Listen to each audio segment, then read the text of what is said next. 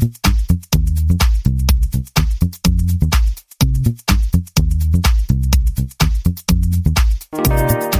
everyone, welcome to the 249th episode of the Internet of Things podcast. This is your host, Stacey Higginbotham, and your co-host, Kevin Toffel. And let me tell you, first of all, welcome to the 2020s, Kevin. Woo! Woohoo! Do we feel different? Not really. Okay, to be fair, we are recording this on December 31st, but I'm not sure I'm going to feel different tomorrow when I wake up. I'll be a whole new man. Whole new man, new decade, new you. So this week's show, we're going to focus on a couple things. 1, the Wyze data breach. 2, what could be possibly done about this. We've got a lawsuit affecting Ring, and the California IoT laws go into effect, well, as of yesterday. Plus, we're going to talk about our CES predictions because that starts next week. And our guest this week is Pernilla Johnson of Ericsson. She's the head of Ericsson's Consumer and Industry Lab. And we're going to be talking about a report they put out that predicts the future of the internet. And instead of doing the 2020s, they're thinking of the future of the internet in 2030. And their idea is that they're going to build the Internet of Senses. It's crazy. Oh, I thought it was going to be like the Matrix where you jack into the internet by plugging your brain in. Guess what? It's kind of close to that. And she actually references the Matrix in the interview. So it's fun. You're going to want to listen to it, if only to be like, yeah, no, that's weird. But first, we should take a moment to hear from this week's sponsor.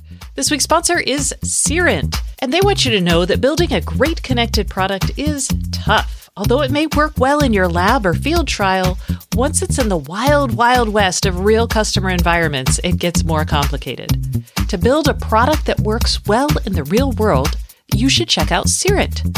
Their solutions make it easier to get products connected and keep them connected. Go to Sirent.com to learn more about their solutions. That's Sirent, Cirent.com.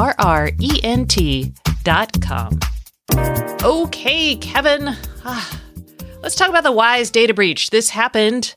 It actually would have happened last week's show, probably. Yeah, it would have. Yep. We didn't talk about it because it happened December 26th. Essentially what happened is, well, Wyze had... There's a lot to unpack here because of the sequence of events, quite honestly. Yes. The bottom line. So everyone who's like, I bought Wyze because they were cheap, and everyone said they were pretty good, and that is still the case. My big picture assessment of this is Wyze did a couple things wrong. I think they realized what they did wrong, but you should not freak out. Wyze also did several things right. So let's talk about what happened.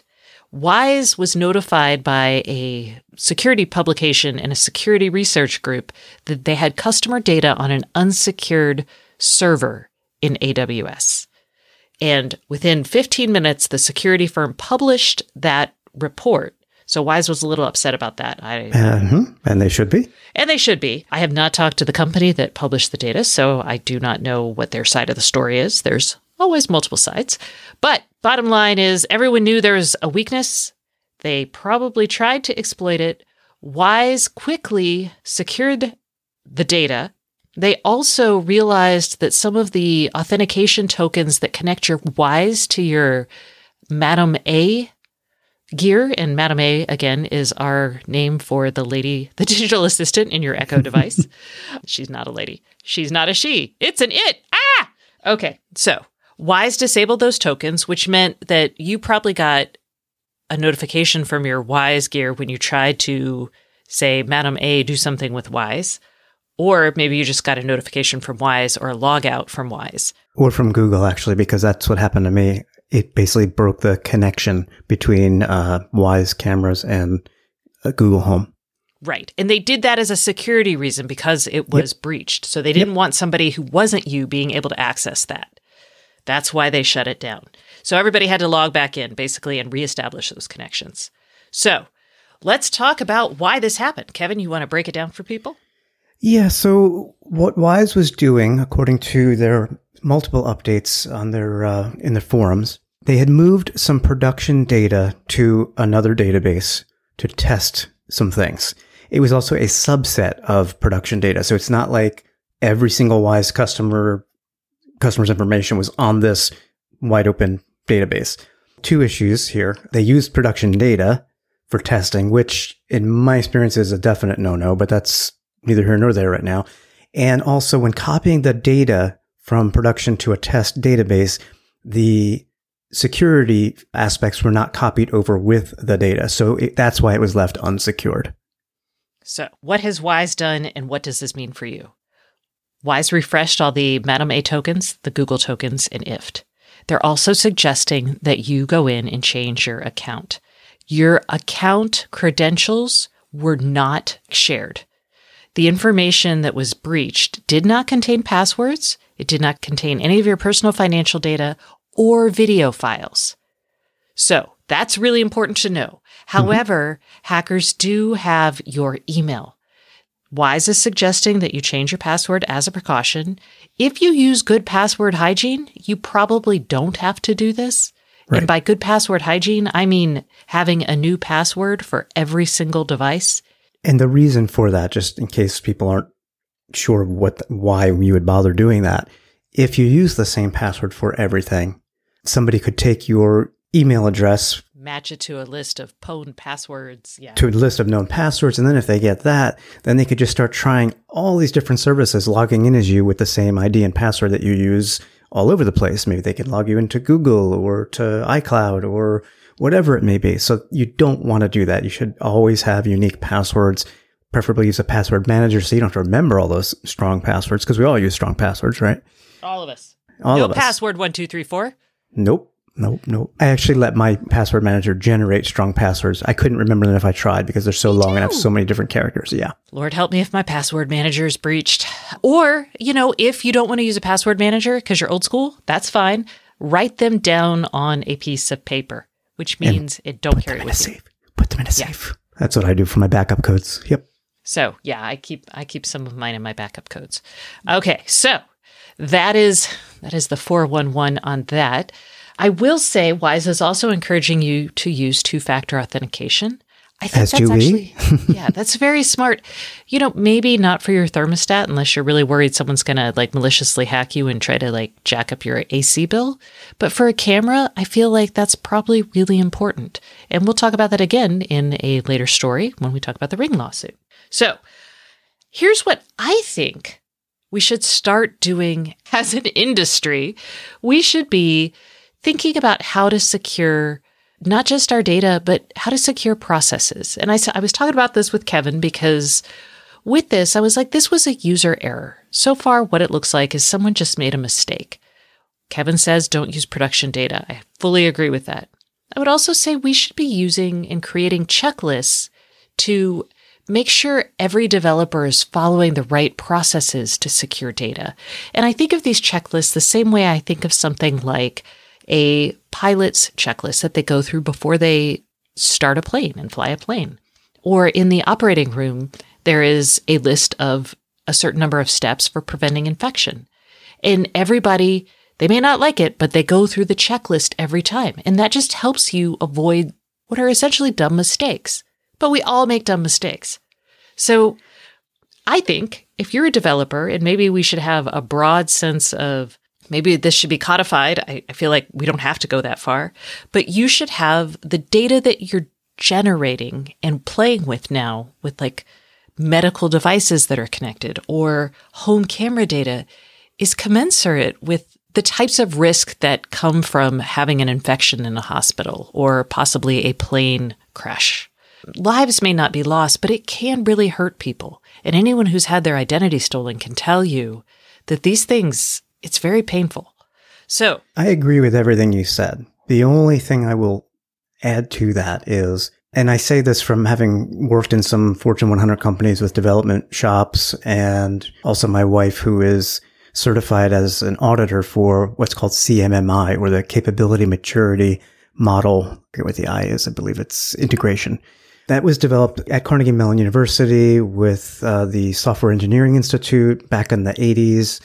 And what it really means is it's a set of processes in your organization when developing software. Based on audits, you can be a level 1 through level 5, where a level 5 is a fully mature software development shop because it has processes in place for just about everything, including this. I raise this because it's so hard to kind of codify this for every software developer out there, but a good software development shop would have these in place already, or they should. I feel like they don't. And I feel like that's one of the things, I mean, think about move fast and break things. That is the antithesis of have a checklist before you develop a feature. Or you're right. I mean, if you're Agile or Scrum or whatever process you follow to develop your software, whether it's for IoT devices or websites or apps, it doesn't matter. Data is data is data. I think, yes, move fast and break things is a good, appropriate process for certain projects, but they don't supersede your internal policies and procedures.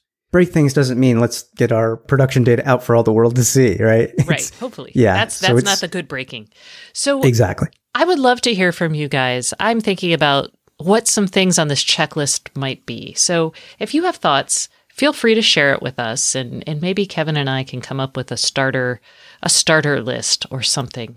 Obviously, probably everyone will have to develop their own checklist, but maybe there's some broad things we can agree on. Right.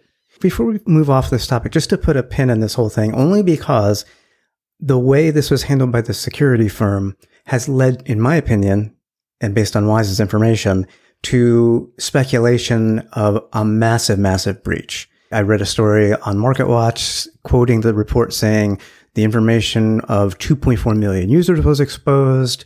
Well, that is the Wyze users, and Wyze does say that everyone who was a user before December 26, 2019 is affected. Then that kind of brings up a different point, because Wyze also says it was not a full production run of all their data for all their customers. It was a subset. So again, I don't know if it was 24,000 because that's how many Madame A tokens were exposed. And again, that came from the security firm. Or 2.4 million, again, came from the security firm. Wyze has not said how many. Another example, the security researchers said data was being sent to Alibaba's cloud. That is not true, according to Wyze. There's a lot of misinformation. I guess that's really the point here. Yes, I think there was some irresponsible reporting too. Oh, yes. On the part of the security firm.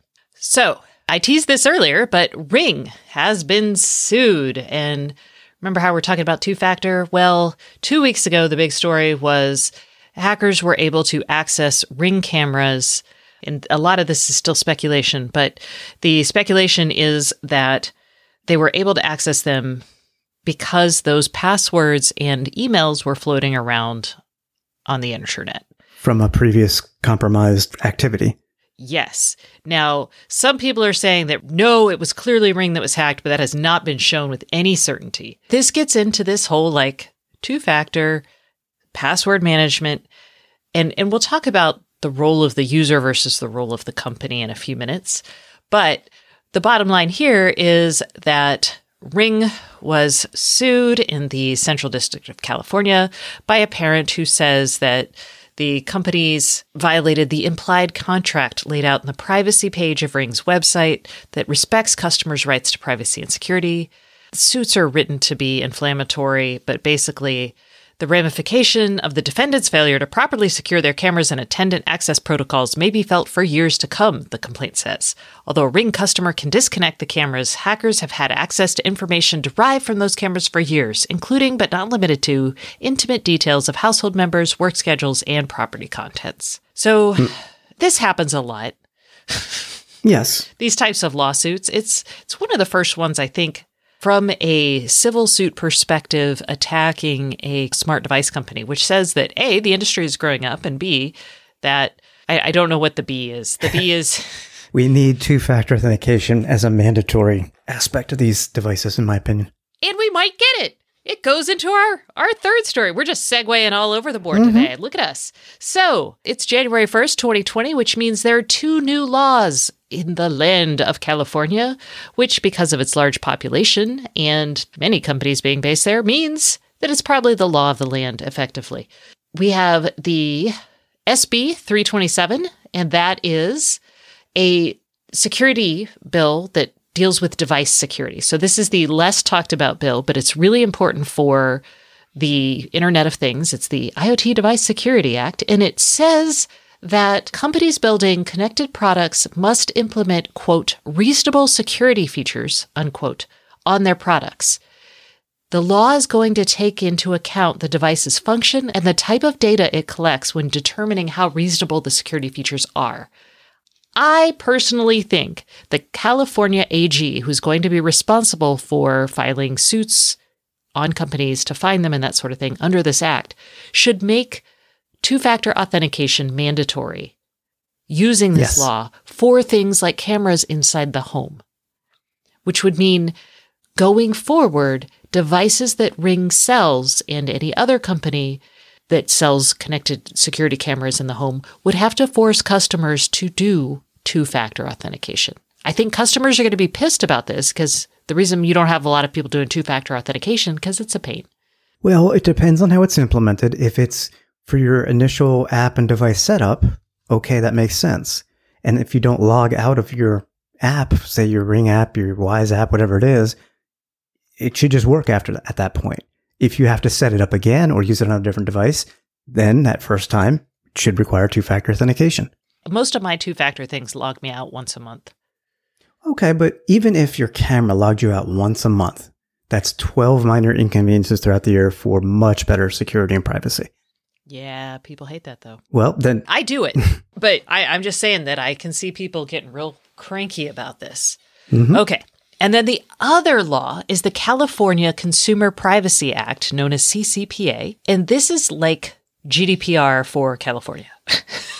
Of course. It's a consumer data and privacy law that says companies have to inform consumers about the data they keep about them. They have to delete an individual's data upon request. They have to allow Californians to opt out of the sale of their data to third parties. And the law prohibits companies from charging more for features that protect privacy. So this one is where you're going to see lots of things like websites that are going to be like, hey, under this, it's kind of like GDPR all over here. Mm-hmm. We're going to collect your data. And you're going to be like, click through to say yes. And you're going to be like, yeah, I want to see the site. I want to read the story. Click. I wonder what this will do to the pricing of such devices, because these companies may lose some current income streams or have reduced income streams on the sale of data. It just says a customer can opt out of the sale of their data. So I don't know how many people are going to actively opt out. I'm really interested in seeing that. Well, it should be an opt-in. Well, I think that was one of those issues where the industry was like, no. Right. No. But we'll see. Again, I think what's going to be interesting in the next few months is we're going to see a lot of, and we saw this with GDPR, with European journalists requesting access to their data and trying to figure out what's going where. And I think we're probably going to see that with Californians writing about this particular law. So I think we're going to see a lot of interesting information come to light. We'll actually, I think, see some of that information come to light. And this is another good segue next week when we're at CES, because this is a great question for us to be asking all of these companies that we're going to be meeting with. They surely have read these new laws and understood what potential changes they have to make. So I'd be curious how they respond to, how does this impact you? How do you plan to implement it? I will talk to them and we will ask them about that. I will say that the Attorney General of California, up until even like 2 weeks ago, was still hosting public forums about how to implement these laws. Mm-hmm. So, it's early. I know. There's still some question about like, what are we going to go after? How are we going to do this? So we'll see. And I think people are going to be waiting for that. But let's talk about CES. Super much fun. Depending on your definition of fun. I think we're going to have fun, Kevin. I mean, worst case scenario, we get to see each other.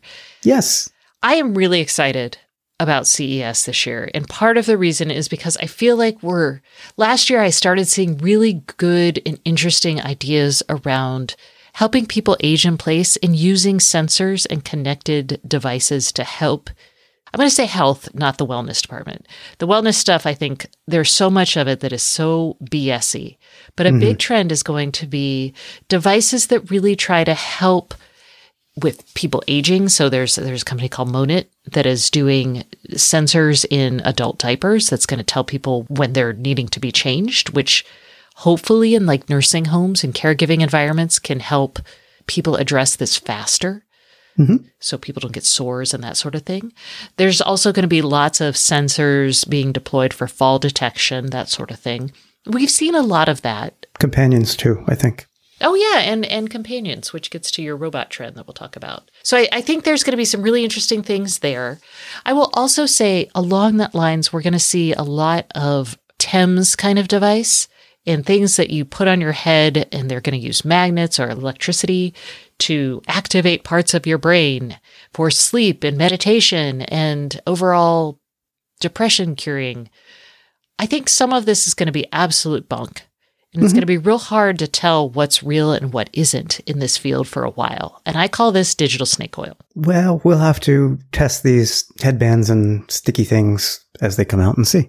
Yeah, so I think that's going to be a big trend. I'll tell you right now, the bathroom people are still making your bathroom smart. I just don't get it, but sure. And then we're also going to see some interesting stuff around wireless detection of people. Again, we talked about falls. I saw that last year. I think we're just going to see even more of it this year, and it's going to be a little bit more mature. Mm-hmm. And something else we've seen over the last 2 or 3 years, and this will obviously continue, and this is not earth-shattering, but I'll mention it anyway, more voice assistant integration into everything and anything, quite honestly. I mean, it started out with just smart speakers, and now voice is just going into every product. It's ridiculous. I have a feeling that we're going to be overwhelmed by that at CES this year. It's gotten so easy and so inexpensive that it's almost commoditized, right? And as things get commoditized, such as wireless chips and so on and so forth, voice assistants and cloud services, I think this will be the year where you're going to see some company names that you're like, really? They're doing something IoT? Just mainstream household common names. I'm basing some of that on some of the product pitches and vendors that are on the exhibitors list. I could already see new companies getting into the space because the space is matured enough and it's possible for them to put smarts into products that you would not have expected at this point in time. So, and hopefully those will be secure. Well, yeah, that's the thing. The newer entrants don't always design with security in mind because they are new entrants and they don't have the experience of the companies that have been around for 5 or more years. Although a lot of those companies do tend to use the platform players like Tuya, Yes. Ayla, Affero, and those guys actually are super focused on security. And I remember, was it last year or the year before where Energizer was showing off like smart light strips? And I was like, what? Yeah. Mm-hmm. But yeah, that's just going to keep going. We'll see more of those, I'm sure. And then each year I see more and more robots and I get happier and happier, not just because I see more of them, but because the capabilities and the features and functions are things that more people will want, not just a talking head that mimics a person when it uses the voice assistant things. I mean, an actual useful robot. We're not going to be at the Jetsons level yet, but each year we get more and more viable options to push this into the mainstream consumer's hands. So I'm excited about that. Excellent. Yes. Maybe Samsung has talked about a new product called Neon. By next show, we will know what it is. But for now, we just know it's the first viable AI. But it has nothing to do with Bixby. Correct. And I'm pretty sure this is public, so I'm going to say it. They're not calling it like an assistant or anything. It's, what is it called? A something human? Artificial human. An artificial human, because the real thing just isn't good enough these days. Yes. Well, I could argue that they may be right on that score. That could be our guest for the podcast show at CES, the artificial human. Neon on the show. Okay, so that's what we're looking forward to at CES. We'll get back to you once we know what we've seen, and we'll tell you all kinds of the crazy things that we have encountered and what's exciting, what isn't, and what you should look for in the near and far term.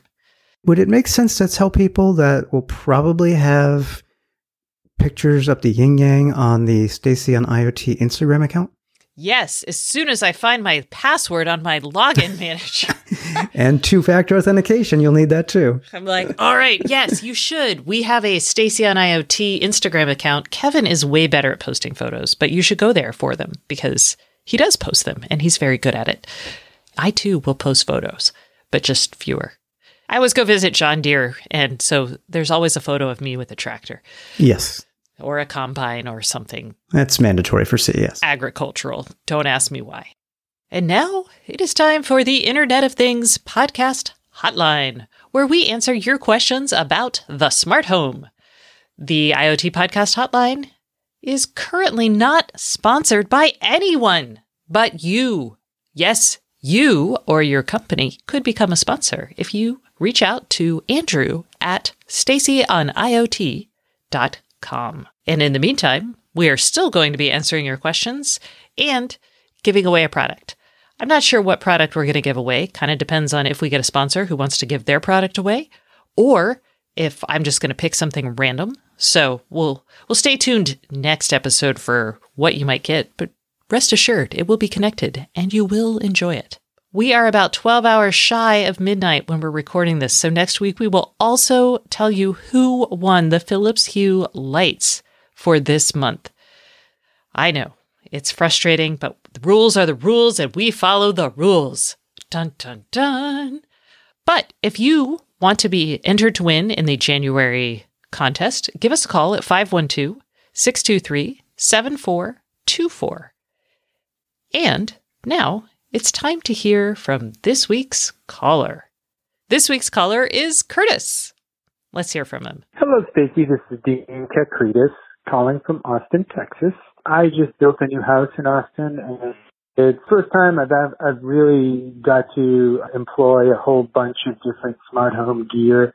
I largely chose Amazon and built around Amazon and Ring and Helios for audio and Lutron for light and things like that. My first question is, there was a lot of frustration that I did not have kind of one source to buy everything and get all the advice I needed to make sure the gear was compatible and worked well together, and it was kind of a single interface to be able to, for me and my kind of technophobe family, to be able to kind of use the gear. So, I think that's one general question I have is who's going to step up and actually provide that for new home builders or people that really want to use the right level of smart home technology in their home and get the most out of it. And the second one is so much of this smart home technology requires a very strong Wi-Fi connection and connectivity. If that is interrupted or cut or just, you're at the mercy of these kind of dumb pipes in a lot of ways, your whole kind of house falls apart. There's like smart locks and there can be security issues and things like that, cameras. What's coming down the road that will prevent that and give homeowners more confidence and security that, the systems that they're investing so much money and time in will have kind of backups and things like that will make them effective in all cases. So those are my two questions. Love the show and hope this somehow makes it on the show. Thank you very much. Bye. Okay, Curtis, it sounds like you have two issues. One is you just want to know who the heck's going to support this stuff for normal people. And the answer to that is basically CDA pros that you call yourself or companies like Control4. Any sort of professional dealer will install and handle this for you.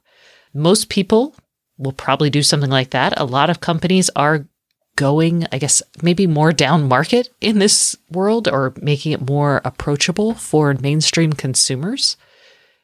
And the other thing that you could consider is looking at Amazon's smart home services or even Best Buy's. I'd probably go with Amazon's, but then again, of course, you're not going to have a choice over which ecosystem that you're going to use. So, but Stacy, you had a smart home consultation from Amazon. Yes, yeah. And that was really helpful. This person was willing to program and set up routines with me, and we did some of that, but I didn't need to do too much. But yes, that was a very easy thing to set up and do, and I actually even learned something from it. So, yay! Yeah, I can't remember what I know you had it for free because it was part of. No, I didn't. I paid for it. Oh, I did not know that. I thought it was more like we'd like to show you our service, kind of like a review unit. No, I did it as a normal consumer. And do you remember how much it was? Maybe $99? No, I think it was only $50. Okay. I think it was $50, but it wasn't more than $100. Mm-hmm. It was super helpful. Well, it wasn't super helpful for me, but it would have been super helpful had I not already. This person was capable of installing stuff and linking it together. Mm-hmm. I just had already installed everything. Right. And then the second question Curtis had for us was about Wi-Fi, and it's so essential. what the heck do we do when Wi-Fi goes down? How can we make this more resilient is where I think he was going with that. The answer is local control. The challenge is local control really depends on the device you're buying, not actually the ecosystem you've bought into. There's a little of that with Google doing like local APIs and supporting that. So that helps. But at the end of the day, you actually do need individual devices to support a local connection as opposed to a cloud-to-cloud connection. And they're getting better about it. Like Philips Hue offers that. Lutron offers that. I don't know. Are there others? I'm trying to think of others that offer that. Well, even from a hub standpoint, if you still use a hub, I know Wink had done some work in this area, and local control was part of a software update to the Wink Hub 2. I know that Samsung has some support for it in their Samsung SmartThings hub. Hubitat is a local-only hub, although it has limited radios and just Zigbee and Z-Wave. It connects to your LAN over Ethernet to access devices on your network, but it's all local. So there's been a lot of movement here, but nobody's really put forth a full end-to-end solution. And part of it is because of what you just said, Stacey. The device makers have to support this with their devices by supporting these APIs and features from all these hub makers and platform providers. Yeah, and I don't see that changing anytime soon. I mean, the emphasis has been a lot more on making Wi-Fi more reliable. So you'll see things like mesh networks, with Lennar doing their smart home efforts in some of their model home communities and new homes. Part of that is building a Wi-Fi certified home. So the emphasis is less on local and more on making Wi-Fi better everywhere. And think about it like when your power goes out, your lights go out, and that's inconvenient, but it's just sometimes happen. And sometimes the internet is going to go out. And it's inconvenient, but it does sometimes happen. You might have to actually get up and flip a switch. All right. Well, that concludes this week's show. So please stay tuned for our guest, the first one of the new year, Dr. Pernilla Johnson, who is going to be talking about the coming Internet of Senses. You're going to love it.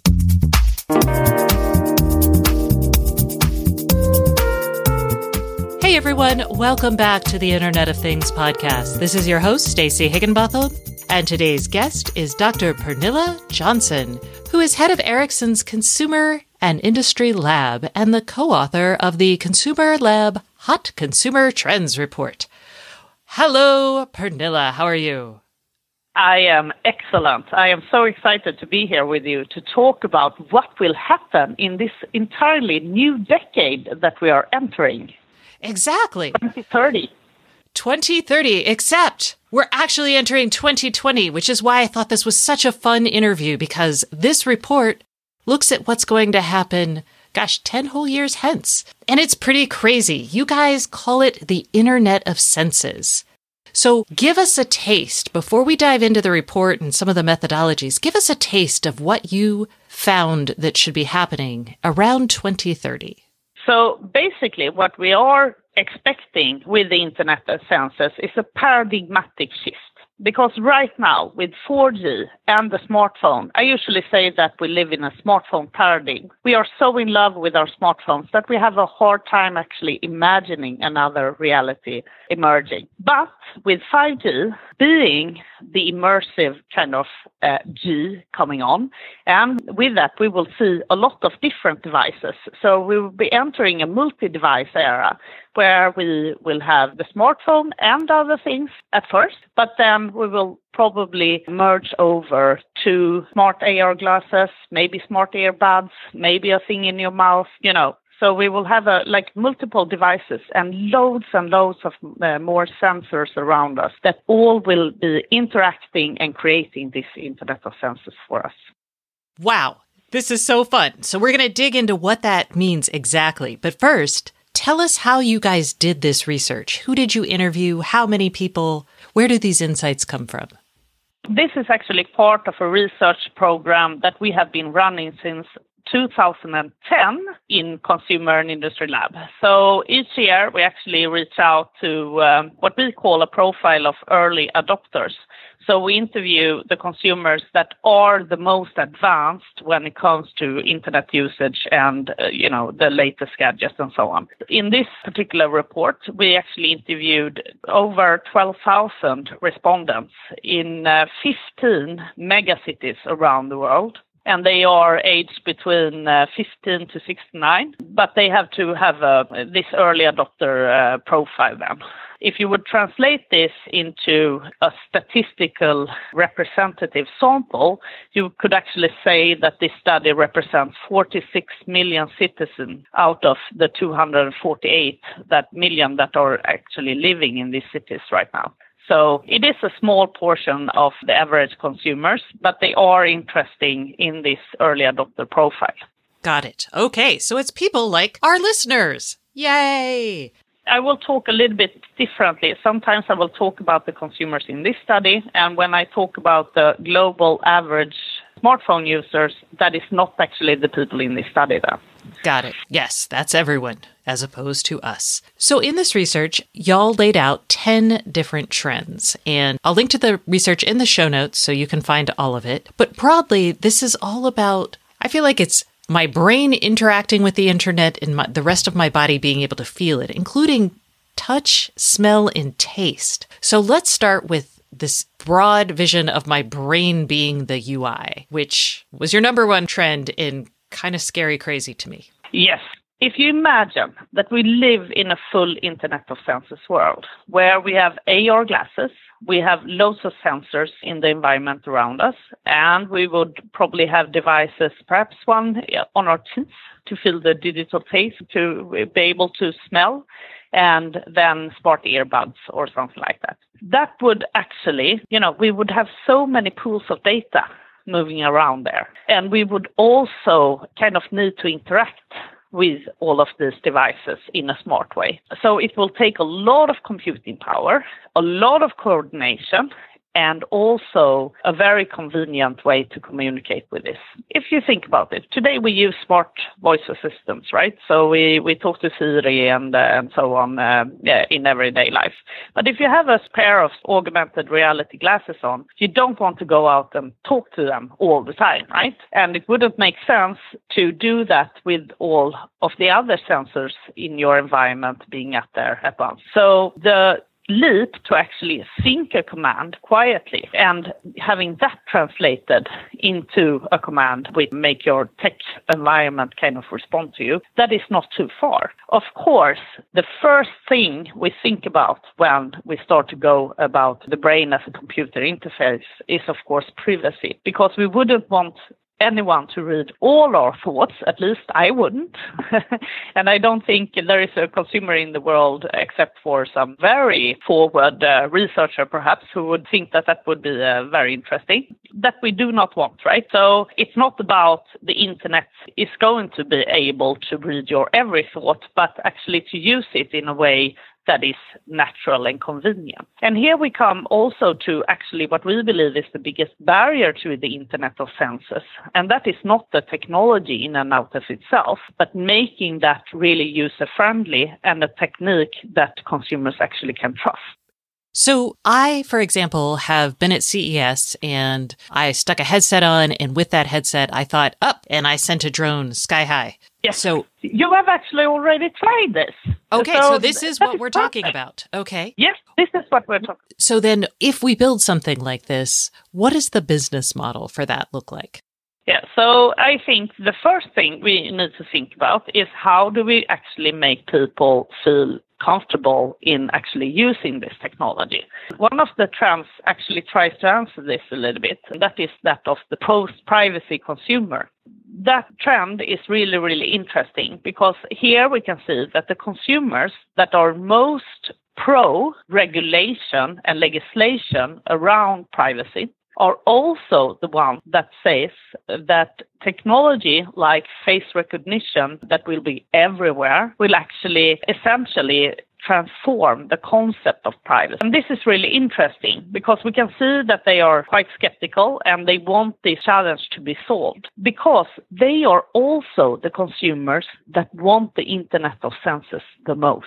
So this group actually says that they want an Internet of Senses to the extent of 81% of these consumers, whereas the rest of the early adopters, only 50% say that they want the Internet of Senses. So this kind of explains to us that the consumers actually expect the industry to solve this problem. And at Ericsson, we think this is a really important challenge, and it's not something that we can solve by ourselves, but it needs to be addressed by the different parties in the whole ecosystem. So we really want to lift this discussion to the surface and discuss how this is going to work, because it would be, of course, disruptive. And I think that if you go to business models and so on when it comes to this, I think that in a world where the Internet of Senses is a reality and we live in like a merged reality where digital is everywhere, I think we radically have to think about how to reinvent advertising, for instance.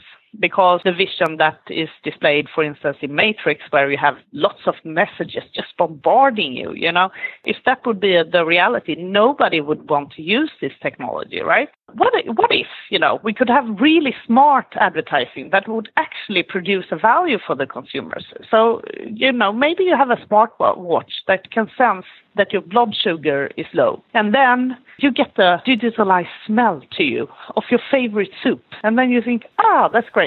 Where can I buy this soup? And you get a little route to go there. That would actually be a different type of advertising that would actually come with the right information to you according to your taste at the exactly right time. Ooh, so that feels very manipulative, and it gets into one of the most intriguing trends on the list, not the most, but we'll say one of the most, which is this idea of digital aromas. I don't know if piping, like I feel kind of like the smell of the Cinnabons in the mall is pretty coercive. They're just so good. But if I imagine something like that coming from my computer, is that how we should envision digital aromas? What does that really mean, this particular trend? Yes, I think that in order for all of this to work, we cannot have technology that is perceived as intrusive, because if we do, we will not want to use it. There has to be an interaction between the different parts in the ecosystem here, where we create an environment for the consumer that they will actually want to have and that they perceive as valuable. So that is the first prerequisite for this to work at all. I think when it comes down to digital aromas, I think it's really one of the things here that I think, will be perhaps the first things that we will see here is maybe that we will add smells into the gaming world to experience that as more real, perhaps. But you can also imagine that, smells and tastes, they are really essential for you to remember something. What if you could have social media where you could actually experience the smell of snow? Or you could actually experience the smell of your newborn baby 40 years afterwards. That would, of course, be very, very special to you. So I don't think it's so much about one of these sensory experience in and out of itself, but it's the combination of different things that really makes this interesting. Got it. And let's move to another trend, which is taste buds. Actually, let's move to a part of the body. Let's talk about the mouth in the digital trend report, because you have two. Yeah. You have a trend called Sounds Like Me, which is talking about getting a digital upgrade to the way we speak. And this deals with things like language translation, but also might parlay into the digital world. And then also this idea of digitizing taste buds. Can you break those down for me? Where did these come from? This feels really weird. Yes. When it comes to the sound environment, if you think about the multi-device environment where you would like to listen to or see content wherever you are, you might actually want to create your own sound bubble. This is a trend that we see that consumers actually really want to have. If you think about it, to sit in a public transportation environment and be able to kind of create your own little sound space would be probably quite nice. But I also think that it's connected to the smart earbuds and the way we see earbuds actually evolving. Another usage point of this would be to have smart earbuds that can actually instantly translate languages for us. Already today, I think the translation from voice commands to speech has 95% inaccuracy, and that is quite good. So the step here to analyze languages is not that far, but we really need 5G for that quick transmission of this data into people's earphones, so we don't get a lag when we get translations, right? It is not just about the devices or the needs here, but it's kind of the interaction between these different parts and how they come together to get that experience to work really well. Got it. And then digital taste, digitizing taste, what is that even about? So this sounds really, and this is actually the trend that I think that people have the hardest time grasp. But if you really think about the usage areas of this, it's really incredible. Because if you think about that, you could actually, you talked about that you had the cinnamon buns that was actually exciting to you, that smelled really good, right? What if we could actually make healthy food taste just as good as those cinnamon buns that you crave so much? I mean, that would be really revolutionizing, right? And then think about if we actually could make food that is possible to produce much more sustainably than the foods that we normally favor today, then this could be a really big revolution. Oh no, this is like my vegan soylent will now taste like cinnamon, yes? Yeah, exactly. Or, your bean beef would actually turn into a juicy steak, right? I think that this trend has a lot of potential. I used to work as a trend researcher, and authenticity in food production has been a big trend ever since 2006, I think. We have talked about the authentic food and the locally grown and the organic and everything like that. But with technology like this, we could actually go beyond that and actually focus on doing food that is good for you, tastes fantastic, and also can actually help minimize waste and unsustainable ways of doing agriculture and so on. So I think this is a very big opportunity area. And commercially, I think the opportunities are really big as well. If you think about shopping and if you could really sample taste food, if you were, for instance, to cook a dinner for your friends, and you could sample taste what it should taste like beforehand, that would be a really big help, right? Maybe. Sometimes my cooking experiences go awry. All right. We don't have time to cover any of the other trends. I knew this would happen, but I did want to understand how we're going to get there. And I know that you had mentioned AR glasses in our conversation. This feels obviously so much more immersive than just smart glasses. So walk me through, we're in 2020. How do we get all the way to this in 2030? So basically, there is a lot of ifs and buts here, right? So what we see right now is that consumers actually expect something different than the smartphone to emerge. So they are not really happy with the smartphone as it is today, and they do not think that this device will actually enable all the potential that comes with 5G with this immersive kind of era that will come. So the smart glasses will probably, when they come as a mass market item, that will probably be the entrance point for the Internet of Senses. The second thing that I think will happen is digital touch and feel. We see this emerging quite a lot right now, quite a lot together with Inter-IKEA, which, is a big retail company. And when we talk to them about digital touch and feel, they get really excited, because you can imagine what can happen if we could actually digitally try things on, but also touch and feel the fabric. You could actually feel what cushion would feel like if you touched it, or a blanket or whatever. So the commercial incentives to actually make that happen is really big. And then I think taste and smell will come, but probably at a later stage. And then, of course, the thought-controlled internet, we think, will be a reality first in 2030. Got it. Well, I look forward to this visceral future, and I appreciate you coming on the show to talk to us about this today, Pernilla. Thank you so much for having me. It was my pleasure. That's it for this week. Thanks so much for listening. And remember, if you'd like more IoT news, sign up for my newsletter at stacyoniot.com. We'll see you next week.